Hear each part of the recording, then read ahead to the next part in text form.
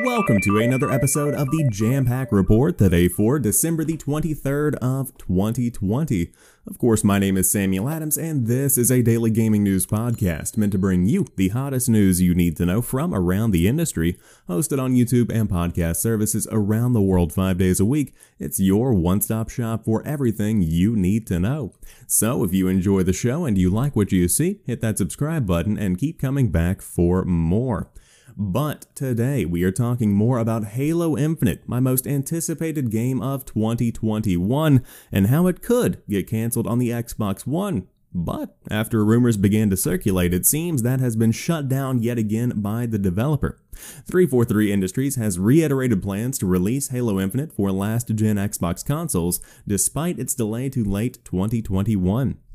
The delay, as well as a recently surfaced LinkedIn profile, which only lists the Xbox Series X, S, and PC platforms, had caused speculation this week that the FPS installment might skip the Xbox One in order to improve its much-criticized visuals.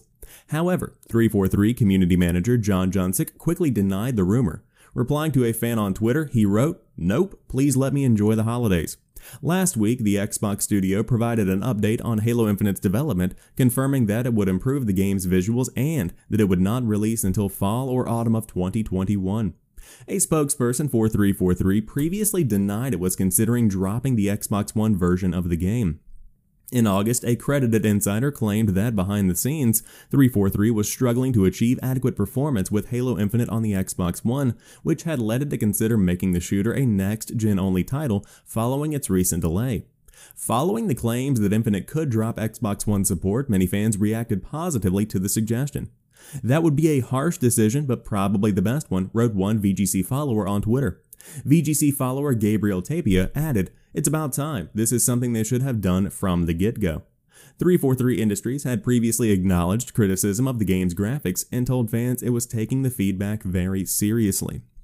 So, should this game be cancelled on the Xbox One? In my opinion, yes. Now, I say that as somebody who is an outsider. I don't see what's going on inside of 343. I'm not on the development team, so they know much better than I, and they need to be truthful with themselves whenever they are assessing the quality of this game. Is the Xbox One version of the game one that the player would like to play? That is the question that should be asked. Now, for me, this should be a next-gen only game because we're talking about hardware that was released back in 2013. The Xbox One, the base version of it, is very, very weak in comparison to the Xbox Series X and the S, and even in comparison to the Xbox One X, it is just nothing. And so you want players to have a good experience, and you want everybody to feel like they are really getting into that Halo campaign that we all know and love that has been reborn within Infinite. And so I think to fully realize that potential, you have to have the next-gen exclusivity. That just makes sense in my mind. Now, there are a lot of ways that Microsoft could go about doing this, but I will say, looking towards Cyberpunk, that is what we want to avoid. And I've heard it on many podcasts before where right now, I guarantee you the team at 343 is looking over at CD Projekt Red and saying that could have been what happened to us. We could have released a horrible game that was broken, and it could have cost us the reputation of the entire company and really put a dent in the reputation of the Xbox Series X and the S, where fanboys are searching for any kind of crumb of weakness in the other party or the other team, however you want to approach that. And so, the situation with Cyberpunk is what we want to avoid, but I will say the development between these two games, Cyberpunk and Halo Infinite, are very different because Cyberpunk is an independent third party, while Microsoft has control over this entire ecosystem. They know what their hardware can do from 2013 all the way up until 2020. They have a game that they are developing for this hardware, so they can streamline that process and make sure that communication is top-notch to keep everybody on track.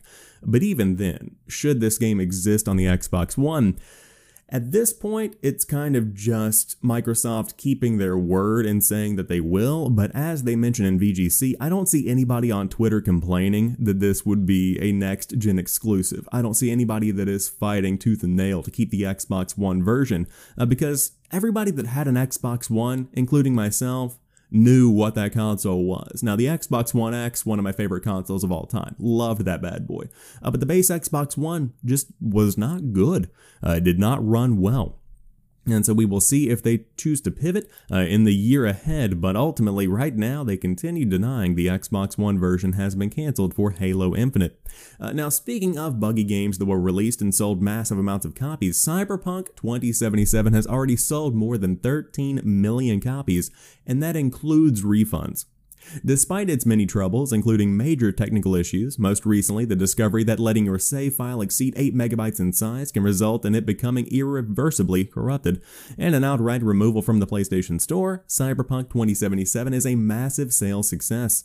CD Projekt announced today that that as of December the 20th, the game had sold more than 13 million copies across all platforms. Notably, that 13 million figure accounts for refund requests, which CD Projekt, Sony, and Microsoft began offering shortly after the game went live. This figure represents the estimated volume of retail sales across all hardware platforms, factoring in returns submitted by retail clients in brick and mortar as well as digital storefronts, i.e. the sell-through figure, less all refund requests emailed directly to the company by the publication date of this report in the framework of the Help Me Refund campaign, CD Projekt said in a regulatory announcement. Did you catch that? That was a really big roundabout way of saying this is how many copies we've sold that include refunds. But Cyberpunk 2077 enjoyed a hugely successful and lucrative pre-release campaign that netted roughly 8 million pre-orders, making it the biggest PC launch in history and enough to recoup all development and marketing costs on launch day. That means that roughly 5 million more copies of the game have been sold after launch. Unfortunately, and despite multiple delays and a long stretch of crunch that left many employees unhappy with studio management, the game was plagued with significant technical issues at release that led to an open-ended refund offer and ultimately the PlayStation Store delisting. It was, to put it mildly, a bad week for CD Projekt Red. Now, they go on to talk more about the entire fiasco. We've talked about this in depth on previous episodes of the show, but 13 million copies is still absolutely massive. And just think, that is accounting for pre-orders. And on top of that, refunds. So whenever you break all of that down, you still have an incredibly successful game financially.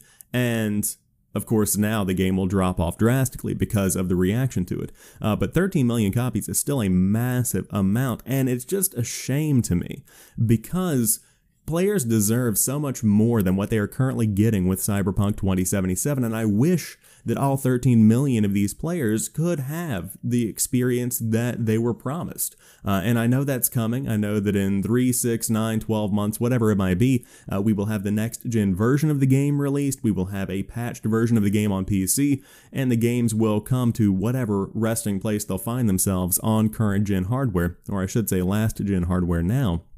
But as of December of 2020, this is just not the game that people were wanting or expecting. Now, that's not to say some people aren't happy. I know some people have platinumed the game on the PlayStation 4, but ultimately, I just wish that it was as good as it could have been at launch.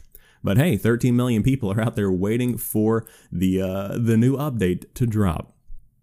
But if you're playing on PlayStation 5, you won't have to wonder if you're playing the PlayStation 4 version anymore after that next-gen update launches, because the PS5 now warns you if you are about to play the last-gen version of a game.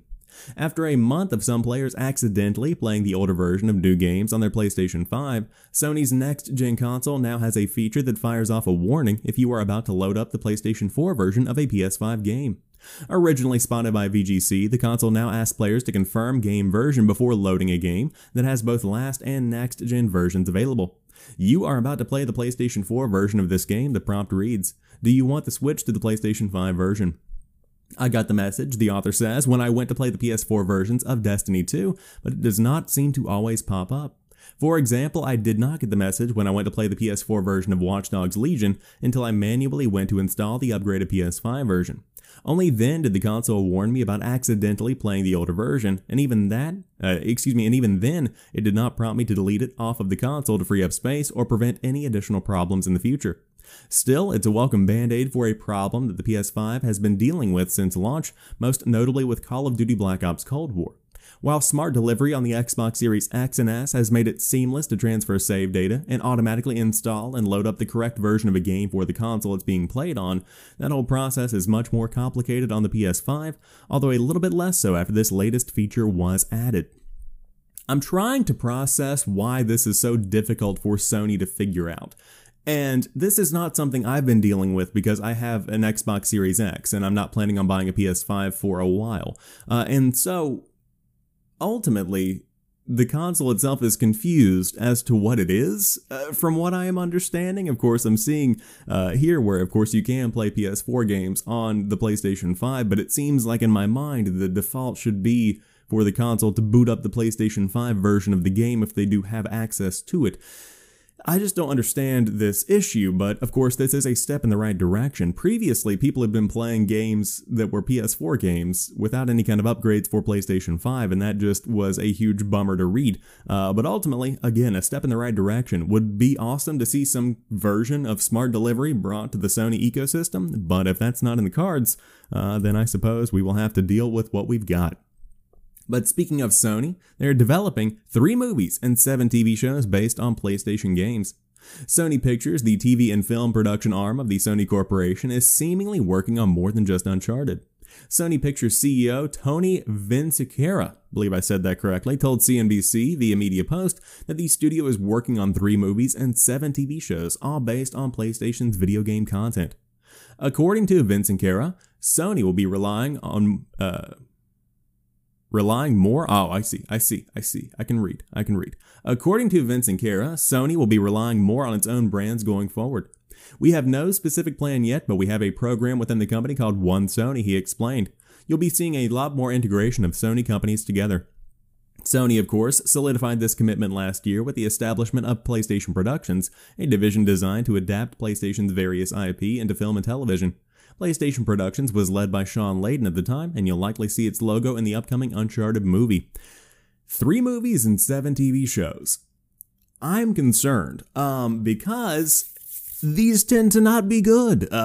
This is what I have the fear of, because you see these 3 movies. Now, of course, you have the Ratchet and Clank movie, a moderate success. You have the Uncharted screenshots with Tom Holland and Mark Wahlberg, which is still strange, but ultimately you have these screenshots that look acceptable. I think that Uncharted is going to set the tone. You are going to be able to kind of gauge the quality of these upcoming games based on what's going on with Uncharted. Now, I would love, more than anything, to see a Resistance TV show. I think that sounds fantastic. But what are the other 6 IP included in these TV shows, assuming that Resistance is one of them, which has not been confirmed nor mentioned? This is just something in my heart. I'm going to remain cautiously optimistic. Now, I can say the same thing about the Halo TV show that is coming out, because they're planning this giant Halo release for a television show.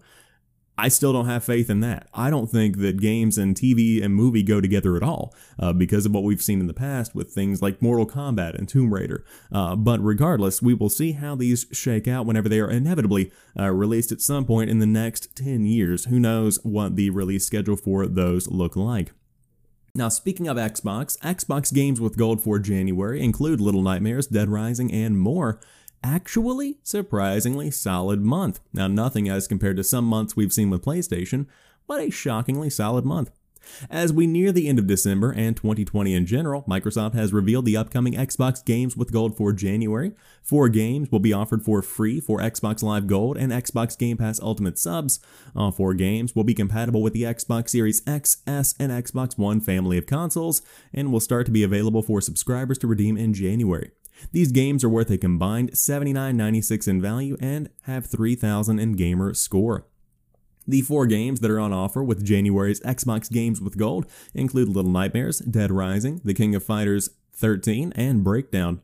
Little Nightmares will become available starting January 1st and until January 31st, while The King of Fighters 13 will be available from the 1st to the 15th. Dead Rising will become available starting January 16th until February 15th, while Breakdown will be available from the 16th of January until the 31st. Any Xbox Live Gold or Game Pass Ultimate subscribers will be able to claim these games and add them to their library. The best way to get Xbox Live Gold is absolutely through Xbox Game Pass Ultimate. For just a little more than an Xbox Live Gold subscription, you gain access to Game Pass on PC and on consoles, and of course Project xCloud game streaming, on top of in-game perks and offers and a plethora of other things. But these games actually really solid, and I will say that the Xbox Live Gold games have been lacking throughout 2020. And really through 2019, because the games that would normally be included in this lineup are actually, why can I not go? I guess this just doesn't go to the actual video itself. But the games that have been included in the Xbox Live Games with Gold lineup are lackluster because they have been included with Xbox Game Pass and Xbox Game Pass for PC.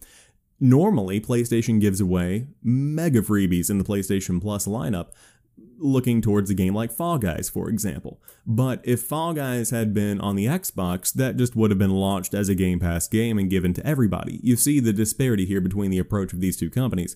But ultimately, I think the standout for me personally is the original Dead Rising. I think I want to give that a shot on backwards compatibility with the power of the Xbox Series X. Now, Little Nightmares is also a very solid option as well, and I'm interested to see more about this breakdown from Namco. Never played that one, but interested in the OG Xbox for sure. But if you don't have an Xbox, don't worry. You can just get the KFC gaming PC, because it is a bucket-shaped gaming PC that warms chicken. KFC and Cooler Master have unveiled a bucket-shaped gaming PC that also warms chicken is a sentence I never expected to write, nor I read, in my tech journalism career. I should have seen it coming, however, after KFC launched a Twitter marketing stunt for a KF console gaming PC earlier this year, along with the fact that it's still 2020. To be clear, this is mostly a Cooler Master PC with a KFC name slapped on the side of it. It does appear to be an original design, though, as there is no other similar Cooler Master NUC case currently available on the company's website. It features a black and red finish, but it seems like a wasted opportunity that it is not more tapered at the bottom like a real KFC bucket. If it's ever built, the KF console could be a pretty speedy machine, as it's equipped with an Intel NUC Extreme Compute Element. I believe I said that correctly, I don't know, as we call the new king of tiny gaming PCs. It includes an Asus-built hot-swappable NVIDIA GPU and Intel CPU, though Cooler Master did not specify which, along with a 1TB Seagate NVMe SSD. Cooler Master claims that it's VR ready, supports ray tracing, and can handle 4K TV gaming and frame rates of up to 240 FPS. All of those specs aside, the key distinguishing feature is a chicken warmer that strongly resembles a grease tray.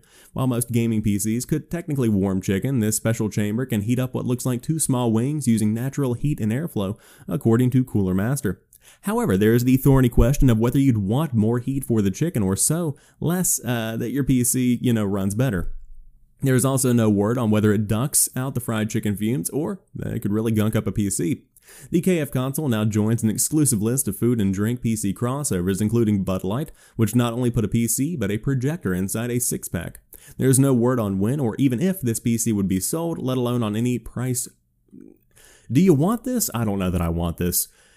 But I will say, when it comes to marketing budgets, this is the way to go, because at least you have people discussing your product, and this is a very strange product to have. Now, I would have loved to see it legitimately look like a bucket of chicken, which to some degree it does, but not quite as forward as I would like it to be. I want that good old-fashioned KFC bucket look, the striped bucket, the plastic top. That's what I'm looking for. But regardless, there you have it. If you want another console or PC in your life, the KFC bucket of chicken gaming PC might be for you. But that rounds out today's episode of the Jampack Report. If you enjoyed today's show, drop me a like down below and let me know what you think about everything we talked about here today. But specifically, what do you think about Halo Infinite? How do you feel about that game coming out on the Xbox One and the Xbox Series X and S? Do you think it should be a next-gen exclusive, or do you think Microsoft can pull off a cross-gen title? Would love to hear what you have to say. But until tomorrow, you guys have a fantastic rest of your day. I'll talk to you soon, and peace.